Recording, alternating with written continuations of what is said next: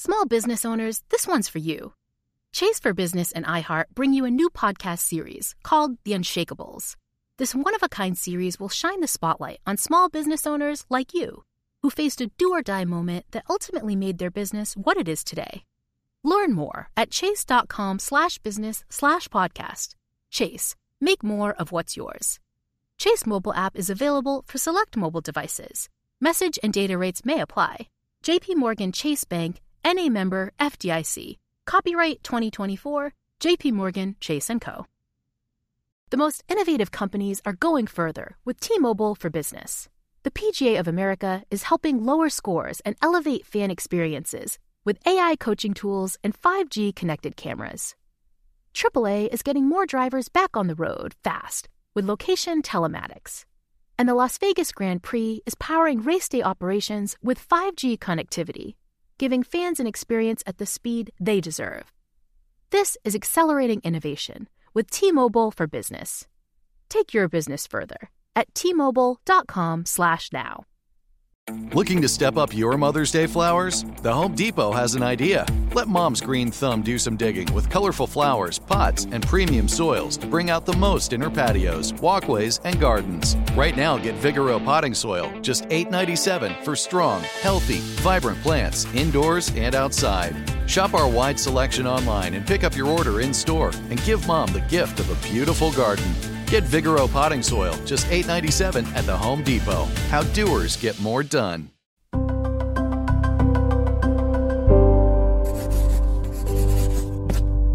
Pushkin. Hello, dear listeners. Before we dive into another cautionary tale, I wanted to let you know that I'm taking your questions. Do you have any queries about one of the stories we've covered? Are you curious about how we make the show? Or is there anything else I can help with? I want to hear from you. So send any questions you might have, however big or small, and I'll do my best to answer them in a special Q&A episode. When you get in touch, it would be helpful if you left us a name or a pseudonym or at least a pronoun. And please bear in mind that if you leave us a voice message, you're giving us permission to play it. You can email me at tales@pushkin.fm. That's TALES@pushkin.fm. Or you can leave a voice note at 914-984-7650. That's a US number, so if you're calling from outside the US, international rates will apply. You can also find the email address and number in our show notes. And now, on with the episode. Denise Milani was a 32-year-old Czech swimwear model. Paul Frampton was a divorced particle physicist more than twice her age. What happened next was a tale as old as time. They met online. She sent messages, by turns steamy and adoring. They arranged to meet in Bolivia, where she was doing a photo shoot. Alas, when Professor Frampton arrived in La Paz to meet her face-to-face for the first time, she'd had to dash to another shoot in Europe. Could she meet him in Brussels instead? And would he mind terribly collecting an empty suitcase of hers from La Paz and bringing it with him? I'm Tim Harford, and you're listening to Cautionary Tales.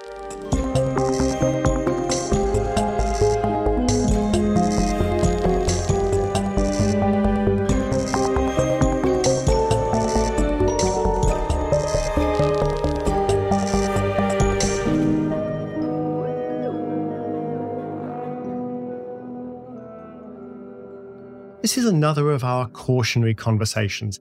I'll be discussing a story of disaster, or in this case, a whole class of stories, and I'll attempt to learn some lessons with the help of an expert. And today I am beyond thrilled because I'm joined by Maria Konnikova, one of the most exciting non-fiction writers working today. Maria studied at Harvard and Columbia, has a PhD in psychology, has written for The Atlantic, The New York Times, and The New Yorker, is a New York Times best-selling author. Oh, and by the way, she's also spent some time as a professional poker player. Maria's first book was Mastermind, How to Think Like Sherlock Holmes, and her most recent book is the brain-meltingly brilliant The Biggest Bluff. But today, I think we may linger on her second book, The Confidence Game. Maria, welcome to Cautionary Tales. Thanks so much for having me, Tim. It's always such a pleasure talking to you. Well, the pleasure is all mine. And, well, gosh, Denise Milani and Paul Frampton, we should probably make it clear early on, the real Denise Milani did not, in fact, strike up a relationship with Professor Frampton. No, she did not. And she was shocked when she found out that she was in the middle of all of this and gave some very funny press conferences where she denied all knowledge of Paul Frampton.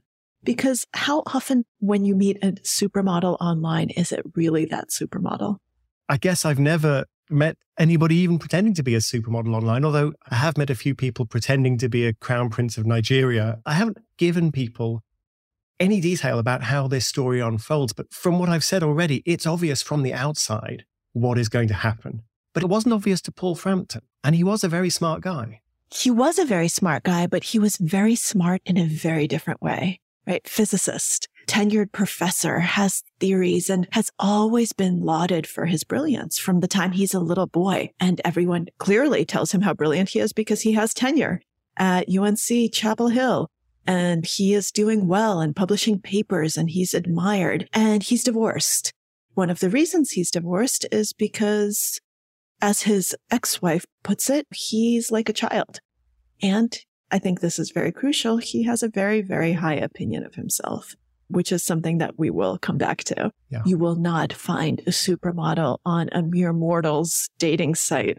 And if she's 40 years younger than you are and you're not Harrison Ford, then chances are that's probably not who you think it is. Yeah. And yet, when you think so highly of yourself, when you think, oh, I'm this brilliant man, she must be attracted to my mind. And when you lack that common sense, that skepticism, that innate ability that I think a lot of people now have when they are online natives, but when you're over a certain age, you're not an online native. This is something that's relatively new to you. I think a lot of that skepticism stops.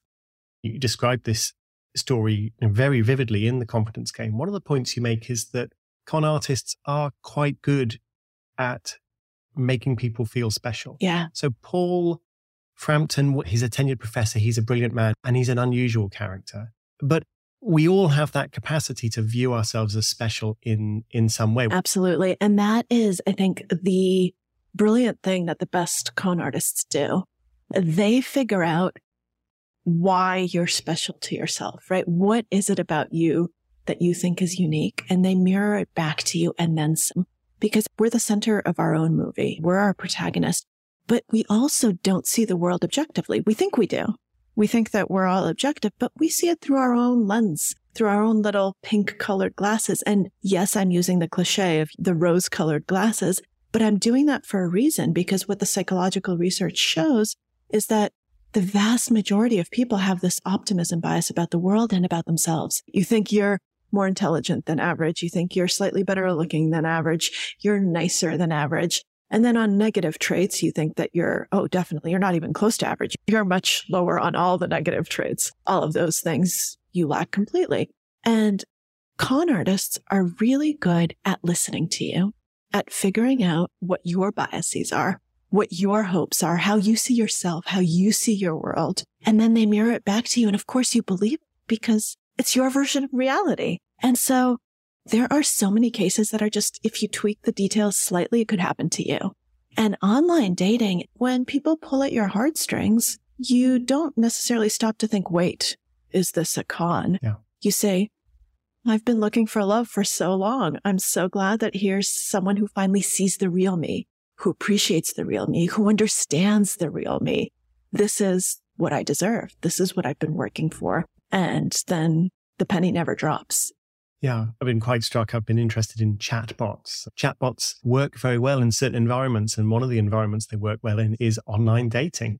Chatbots are really good at flirting. They're really good at sexting. Yeah. Because when you're in the middle of that, you're just not thinking clearly. Wishful thinking really, really takes over. It's emotional. This is like the most emotional thing that exists, right? It's love. It's preying on something that's no longer logical. And the con artist's first thing they want to do is get at your emotions, because those parts of our brain are at odds constantly. Yeah. And I mean, I've seen the photos of Denise Milani. She's a very beautiful woman. That she is. So we should take the story of Paul Frampton forward a bit. He's in La Paz. Yeah. He gets this message from somebody he believes is Denise Milani. who is flirting with him, Yeah. and he's told to pick up this suitcase. And he meets some guy outside the hotel, right? In a dark alley. And the guy hands him not a designer bag, not like this luxury suitcase that you would think someone like Denise Milani would travel with, but just a nondescript, empty black duffel. Yep. This thing probably costs $2. He takes this empty bag and he stuffs his dirty laundry into it and decides, okay, great, let's go to the airport. Great idea. But a friend of his is saying, Paul, there are drugs in the lining of this bag, but he can't accept that information that's coming in. Yeah, that's one of the things that over and over and over in all of these stories of con artists and their victims that I've looked at over the years, it's a really common refrain where people point out the red flags. But when you're in it, when you're the one who's emotionally invested, you dismiss them. You say, no, that's not a red flag. And then you concoct these elaborate tales about why this is actually not a red flag.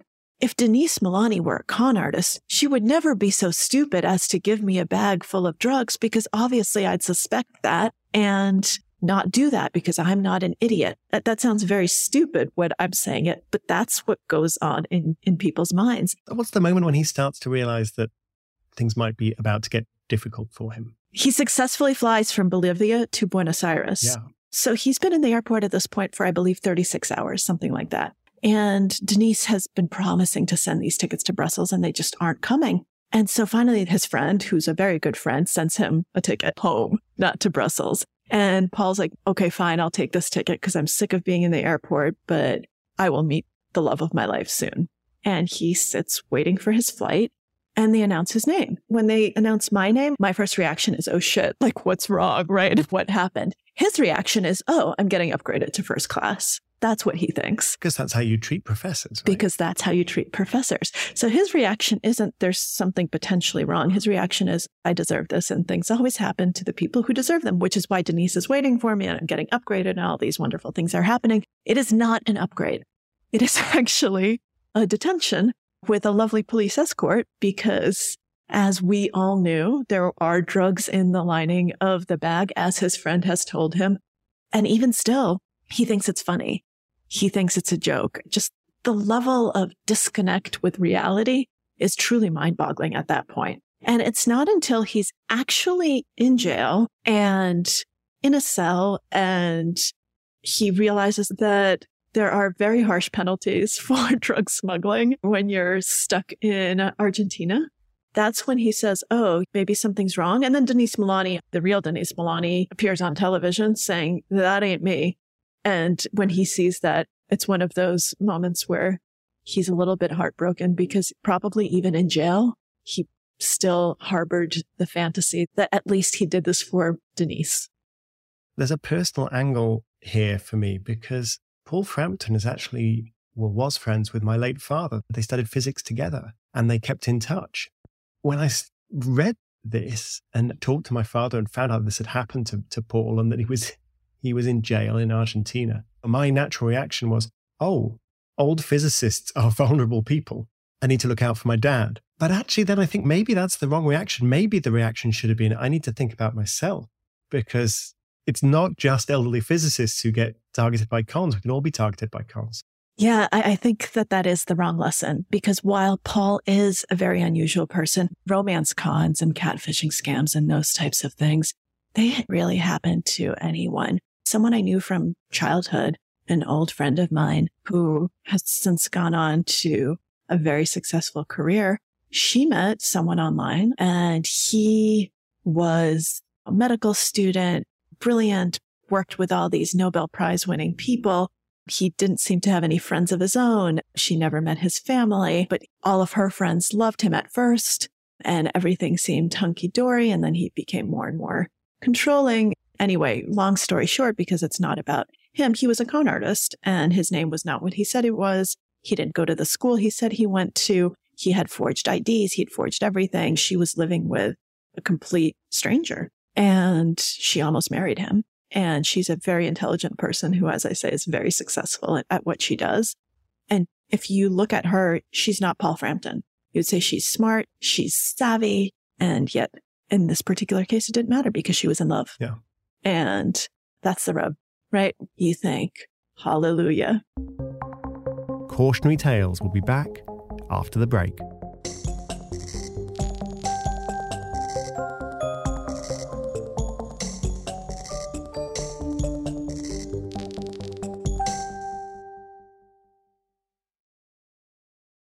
As a loyal listener to Cautionary Tales, you probably consider yourself pretty smart, and you are. But how smart is your wallet? When you're looking to upgrade your wallet, it's time to turn to NerdWallet. Their expert team of nerds has the financial smarts to help you find the right financial products for you. Before NerdWallet, you might have paid for vacations with whatever was in your wallet, but you could have been missing out on miles you didn't even know you were leaving on the table. Now you can get a new card with more miles and more upgrades. What could future you do with more travel rewards? A hotel upgrade, lounge access? Wherever you go next, make it happen with a smarter travel credit card.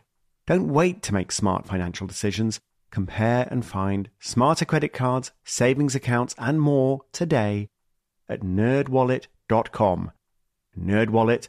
Finance smarter. As with all cards, credit is subject to lender approval and terms apply. The most innovative companies are going further with T-Mobile for Business. The PGA of America is helping lower scores and elevate fan experiences with AI coaching tools and 5G connected cameras. AAA is getting more drivers back on the road fast with location telematics. And the Las Vegas Grand Prix is powering race day operations with 5G connectivity, giving fans an experience at the speed they deserve. This is accelerating innovation with T-Mobile for Business. Take your business further at T-Mobile.com/now. This episode is brought to you by Terminix. Terminix may not be able to rewrite history or take on society's problems, but they can help you solve one of the peskiest problems at home. Pests. You know, the ants in your kitchen, the roaches under your sink, even the termites in the walls. Because when pests show up, so does Terminix. No matter what type of pest it is, they can Terminix it fast with personalized pest care that puts you in control. Their expertly trained technicians know your local pests the best. So even though they don't know in-depth world history, you can bet they know how to make your pest problem history. And with customized plans tailored to your specific situation, you get everything you need to not just get pests out, but keep them out for good. Between their speedy service, caring technicians, and over 95 years of experience, it's no mystery why they're trusted by homes and businesses everywhere. So if you have a pest problem, don't stress it, Terminix it. Visit Terminix.com to book your appointment online today. That's Terminix.com to book online today. You've got to laugh about Paul Frampton, even though it's also very sad. But actually, the more I reread The Confidence Game, the more I thought, these are not funny. These are tragedies. These are heart-rending betrayals. They're very sad stories. I agree. As a aside to another story, also from The Confidence Game that was also crazy, the Knoedler art fraud, one of the biggest art frauds of the century, a fraudulent Jackson Pollock. And the woman who was in charge of the gallery, Anne Friedman, had this Pollock hanging in her apartment. And at some point, someone pointed out that, hey, Pollock's signature is misspelled. And you would think that that's a red flag, right? And she said, no, it means it's authentic even more because this wasn't a misspelling. And she had this whole story about how he must have lifted the brush. Then no forger would be stupid enough to misspell Pollock. So this is clearly a real painting. And the fact that someone could have pointed this out to her and she concocted this whole explanation is just also crazy. But people do this over and over, intelligent people. One of the things that really struck me reading that story is she managed to get herself in so deep over such an extended period of time. Yeah, I mean, here we're talking over a decade. Anne Friedman, she meets a Glafira Rosales who brings a little painting from Mr. X, this anonymous collector. And they establish a relationship that lasts years and years and years. And these paintings are authenticated and they're purchased and they're exhibited. It's just this miracle. And so by the time that everything starts crumbling and crashing and we get a misspelled Pollock, which I still can't quite believe happened. By that time, everyone is in so deep and everyone's reputations are so embroiled in this. It's not that they are incapable of seeing it on a logical level, but on an emotional level, they no longer can. And they truly, truly convince themselves that this is real. And she's ended up selling millions of dollars worth of work that she's received. She believes it's genuine, it's forged, she sells it on. And then as it all starts to unravel, she is this forged work's staunchest defender. It doesn't matter how much evidence, how many people tell her it's forged, she's the champion of this work. She is. And I think that also part of it is that it's become her reputation, right? This is what has established her as a force in the modern art scene. Abstract expressionism is such a hot selling point of 20th century art. And she had unearthed all these treasures. That's what made Anne Friedman. So if you're giving up the story, you're saying, my reputation is built on a lie. I wasn't able to see this. I was duped. What does that say about you? Your identity, your self-worth, everything is in there. There's this really amazing moment when everything's fallen apart and her lawyer phones her and says, Rosales has confessed. Rosales got this Chinese guy to paint all of these paintings. And when Friedman puts the phone down, her first instinct is, no, that's not right. I know the paintings are genuine. And she still can't accept, even when the con artist is saying, yeah, I conned you.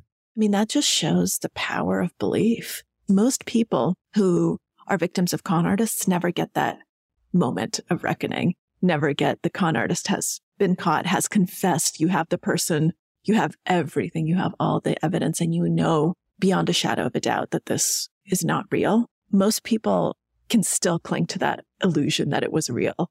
And that's the moment that that illusion was taken away from Anne Friedman. It reminds me of the very famous book, When Prophecy Fails. We tell the story in one of our first cautionary tales of the cult who believed that the UFO is going to come and then they're going to take the true believers off to the planet Clarion and then they're going to destroy the world. And Leon Festinger, this great psychologist, sent his grad students in to join this cult. And so they were there when the aliens did not show up. And then half the cult leave and the other half double down. We've actually saved the world. It's even better. And they start issuing press releases. It's crazy. I love that story so much because it just illustrates beautifully how cons work. And the moment that the red flags are no longer just like red flags, now it's like a fire. You say, no, there are no flames. There's no fire. Everything's fine.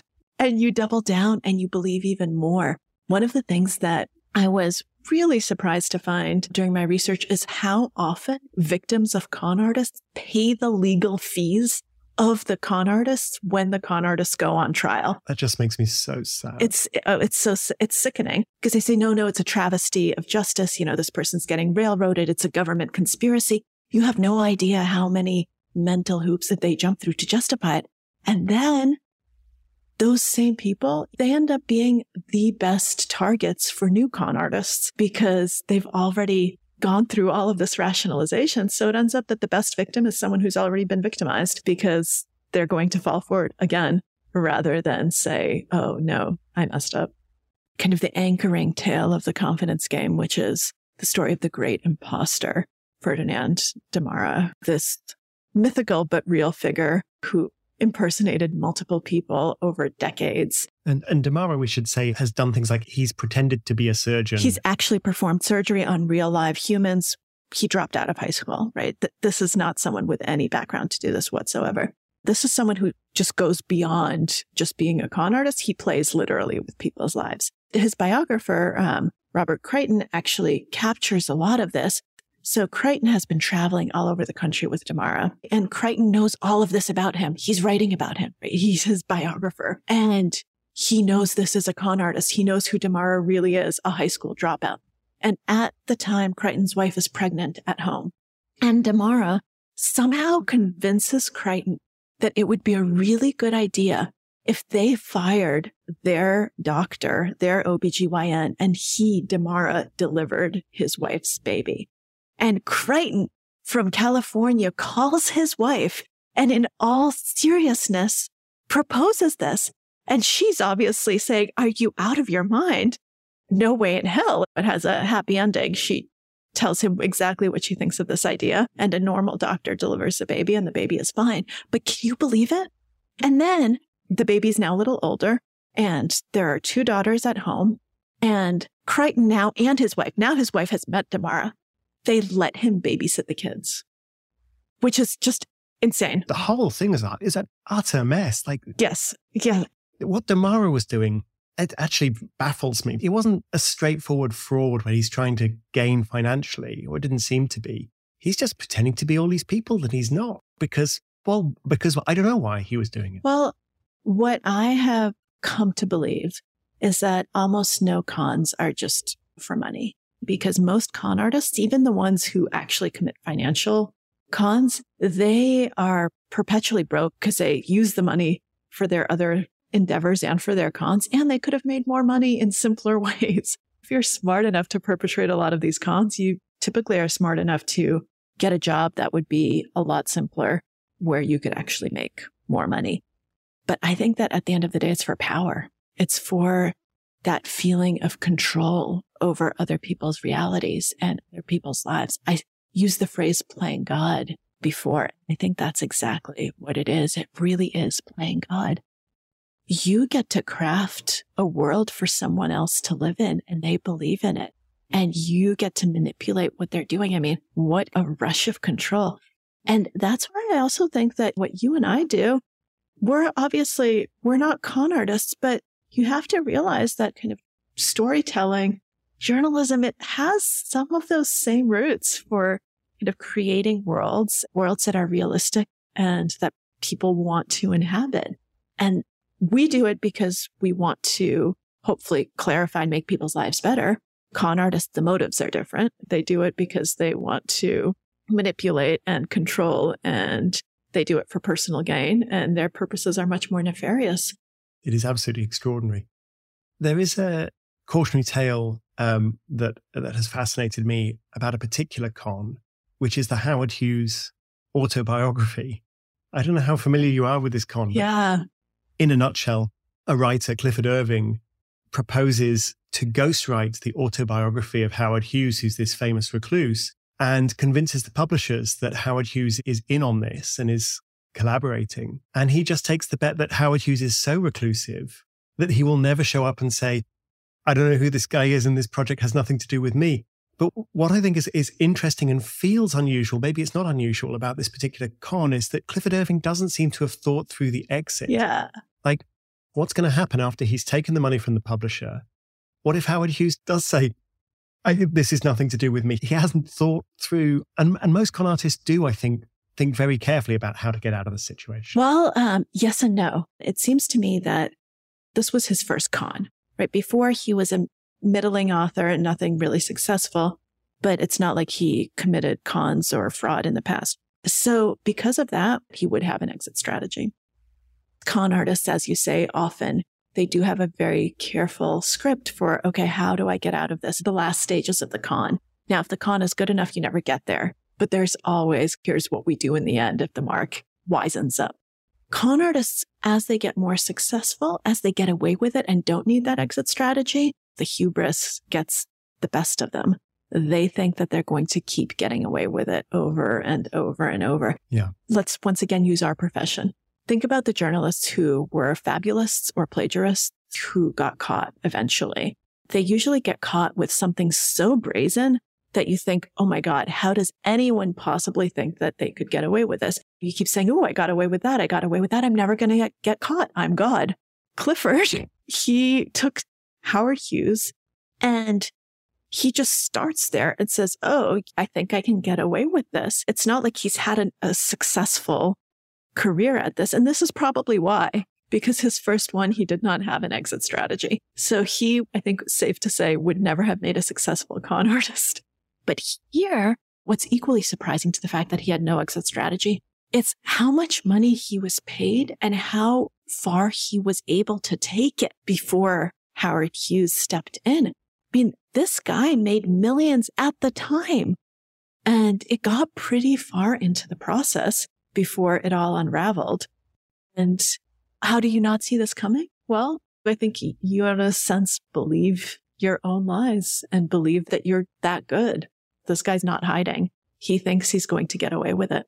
We've been talking about stories from The Confidence Game, but you have written two other rather wonderful books. And I wanted to talk briefly about a story in Mastermind, which is your book about how to think like Sherlock Holmes. And that's the case of the Cottingley Fairies. We have a cautionary tale about the Cottingley Fairies. It's two little girls who persuade Sir Arthur Conan Doyle, the creator of the most brilliantly rational figure in literary history, that there are fairies at the bottom of the garden by faking these photographs. I mean, this one is funny. It's hilarious. Yes. It also has its sad aspects to it. Yes. I wanted to ask, in Mastermind, you talk about Conan Doyle and Conan Doyle's life outside Sherlock Holmes. And I was a little puzzled because there's this other famous case where he intervenes in a miscarriage of justice. Conan Doyle seems to be, he's not just a guy who writes about a smart guy. He is a smart guy. He's a very rational man. And yet he falls for this fairy story, literally this fairy story. Mm-hmm. So what was it about him that made him so rational in some circumstances and he just fell head over heels for this one? That's such a great question. He wasn't just a writer, he was a doctor. And the only reason he became a writer was because his practice actually wasn't going well. And so he started the first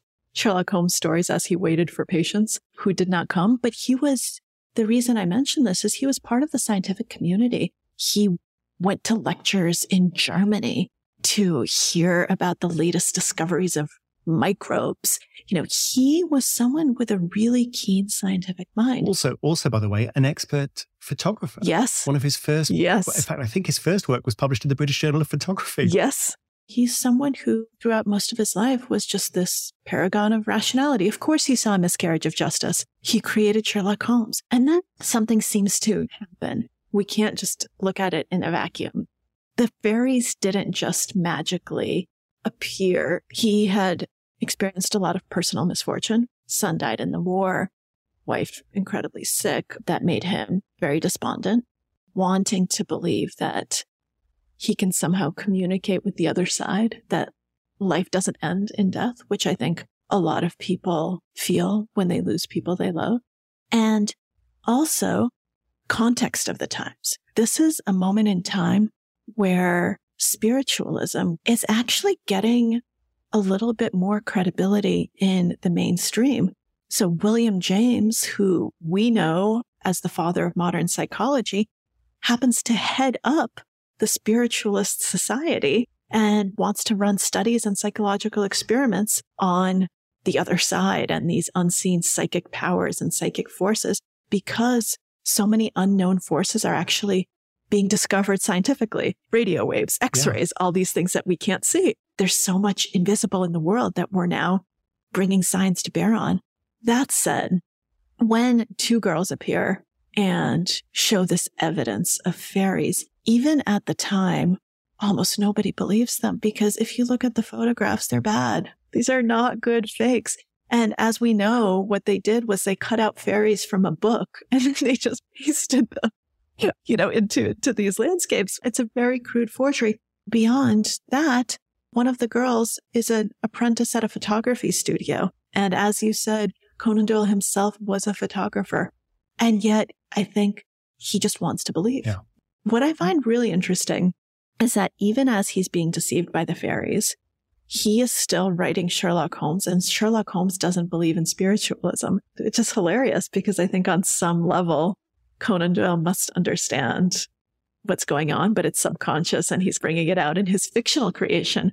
Oh, he really wanted to believe, and Anne Friedman really wanted to believe that she had found these Rothkos and these Pollocks, and Paul Frampton really wanted to believe there was a supermodel waiting for him in Brussels. Never underestimate our need to believe and our desire to believe and our hopefulness and our eternal optimism that good things happen to us. Yeah. Your most recent book is The Biggest Bluff. It is an absolute classic. It's a wonderful Thank book. you. Everyone needs to read it. I feel like everyone has read it, but if you haven't read it, go and read it. All about your quest to try to become a championship level poker player.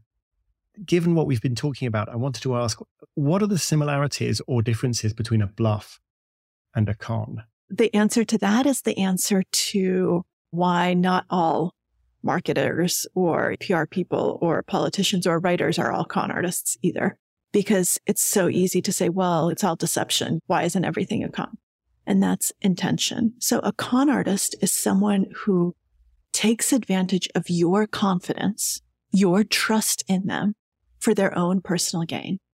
And it is deception with a nefarious edge, with intent to do something harmful, something that is good for the con artist. And what they say is all in service of that. When you're talking about white lies or storytelling in journalistic sense or a bluff in poker, the intention is not nefarious. In the case of a writer, it's to make the world clearer. In the case of a politician who's not a con artist, it's to make the world a better place. In the case of a bluff, you're playing a game with rules, right? You're playing poker. Bluffing is part of the game. And so you're just engaging in deception that everyone is aware of. Everyone knows that within the rules of this game is to deceive other people so that you can win. It's a very different tone of deceiving someone for your own personal ends. Now, there are con artists in absolutely every profession. We talked very briefly about writers who are fabulists or plagiarists or who deceive their con artists. There are con artists in the poker world, people who pretend to be someone else, who steal your money. That's not within the rules. That's not part of the game. That's not bluffing. That is actual malicious intent. The way I always say, how do you draw the line between con artists is take a snake oil salesman. And one of them knows he's selling snake oil, right? He knows that this is actually, vegetable oil with fruit coloring and it's probably not going to kill you, but it's definitely not going to do any of the things he says, but he can make a lot of money at fairs selling it. So he's going to do it. That's a con artist, right? He knows exactly what he's doing. Now imagine he convinces someone else to sell that with him and that person becomes a true believer. They actually think it cured them and they think they're selling this miracle snake oil and they come up to you and they say, here, buy this. It's amazing. They're not a con artist. There might be a little gullible, but they're a victim. They're a true believer. They're someone who actually believes what they're selling. Exact same action, right? You're selling snake oil. And yet one of the people who's selling it is a con artist and the other person isn't. And I think that's the test you always have to subject people to try to figure out, is this a con or not? Because otherwise the word loses all meaning. We do need to have that intention very clear. Of course, it's hard to get into other people's minds and know what their intention really is. Is this person a true believer or is this person a con artist? And can you give me any advice as to how not to be conned? Or is it just like the weather? It's just one of these things. Sooner or later, it's going to rain, you're going to get wet. Sooner or later, you'll be conned. Well, I think that has to be your attitude. When I finished writing The Confidence Game, my initial reaction was lock myself in a room, throw away the key, and never interact with the outside world again because people suck. I got past that. But there was a reason that was my initial reaction, because you realize that we're all susceptible to it. But that means you also don't get to live. So yes, you always just have to say, one day it might happen, and that's okay. You still can protect yourself against the worst of it. My best advice is, whenever things are happening that are good, that's when you need to be the most skeptical. When things are too good to be true, they probably are, but nothing's too good for me. Really try to get past that and try to say, okay, things are really good. This is when I need to ask questions. Don't assume every single person's out to get you, because they're not, but verify. And don't be afraid of looking like an asshole, because one of the reasons we often don't verify is because we don't want to be, I hate to be the guy who brings this up, but be the guy who brings it up. That's okay. Yeah.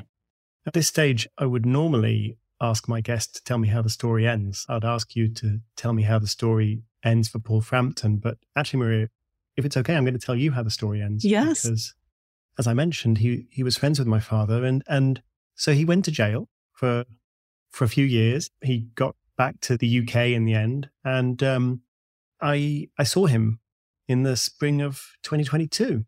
And the good news is he was in great form. He's very happy, very cheerful, very charming. The bad news is it was at my father's funeral. And so perhaps being happy, cheerful, and charming was not exactly how he should have behaved, but maybe it was in character. And the funny thing was we only spoke briefly, but he told me that he'd had an argument with my father, a gentle argument with my father, over who was the most famous, me, my father's son, or him, Professor Paul Frampton, who'd been profiled in the New York Times for being the victim of one of the most famous scams in history. But there you go. He's flourishing. And I was glad to see it. Of course he is. So glad he's flourishing. Narcissism gets you very far in life. Maria Konnikova, thank you so much. Thank you so much, Tim. This has been an absolute pleasure.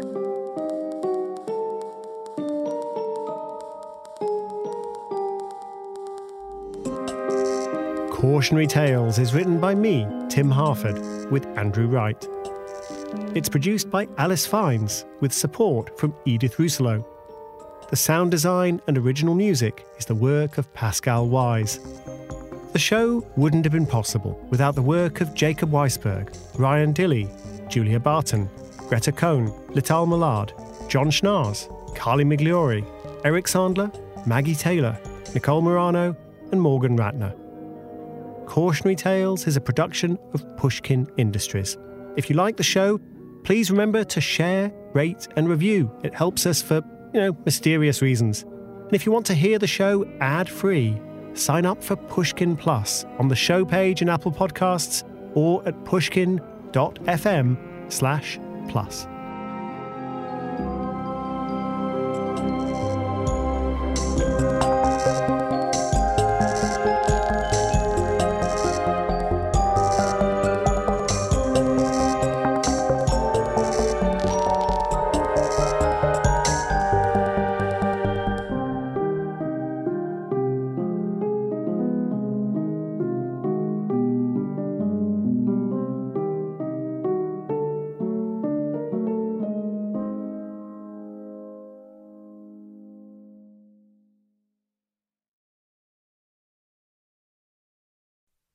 Dealing with pests can be a pain. But relax, Terminix can help, because when pests show up, so does Terminix. With over 95 years of experience, they have what it takes to take on any pest problem fast. If your home or business has pests, don't stress it, Terminix it. Visit Terminix.com to book your appointment online today. That's Terminix.com.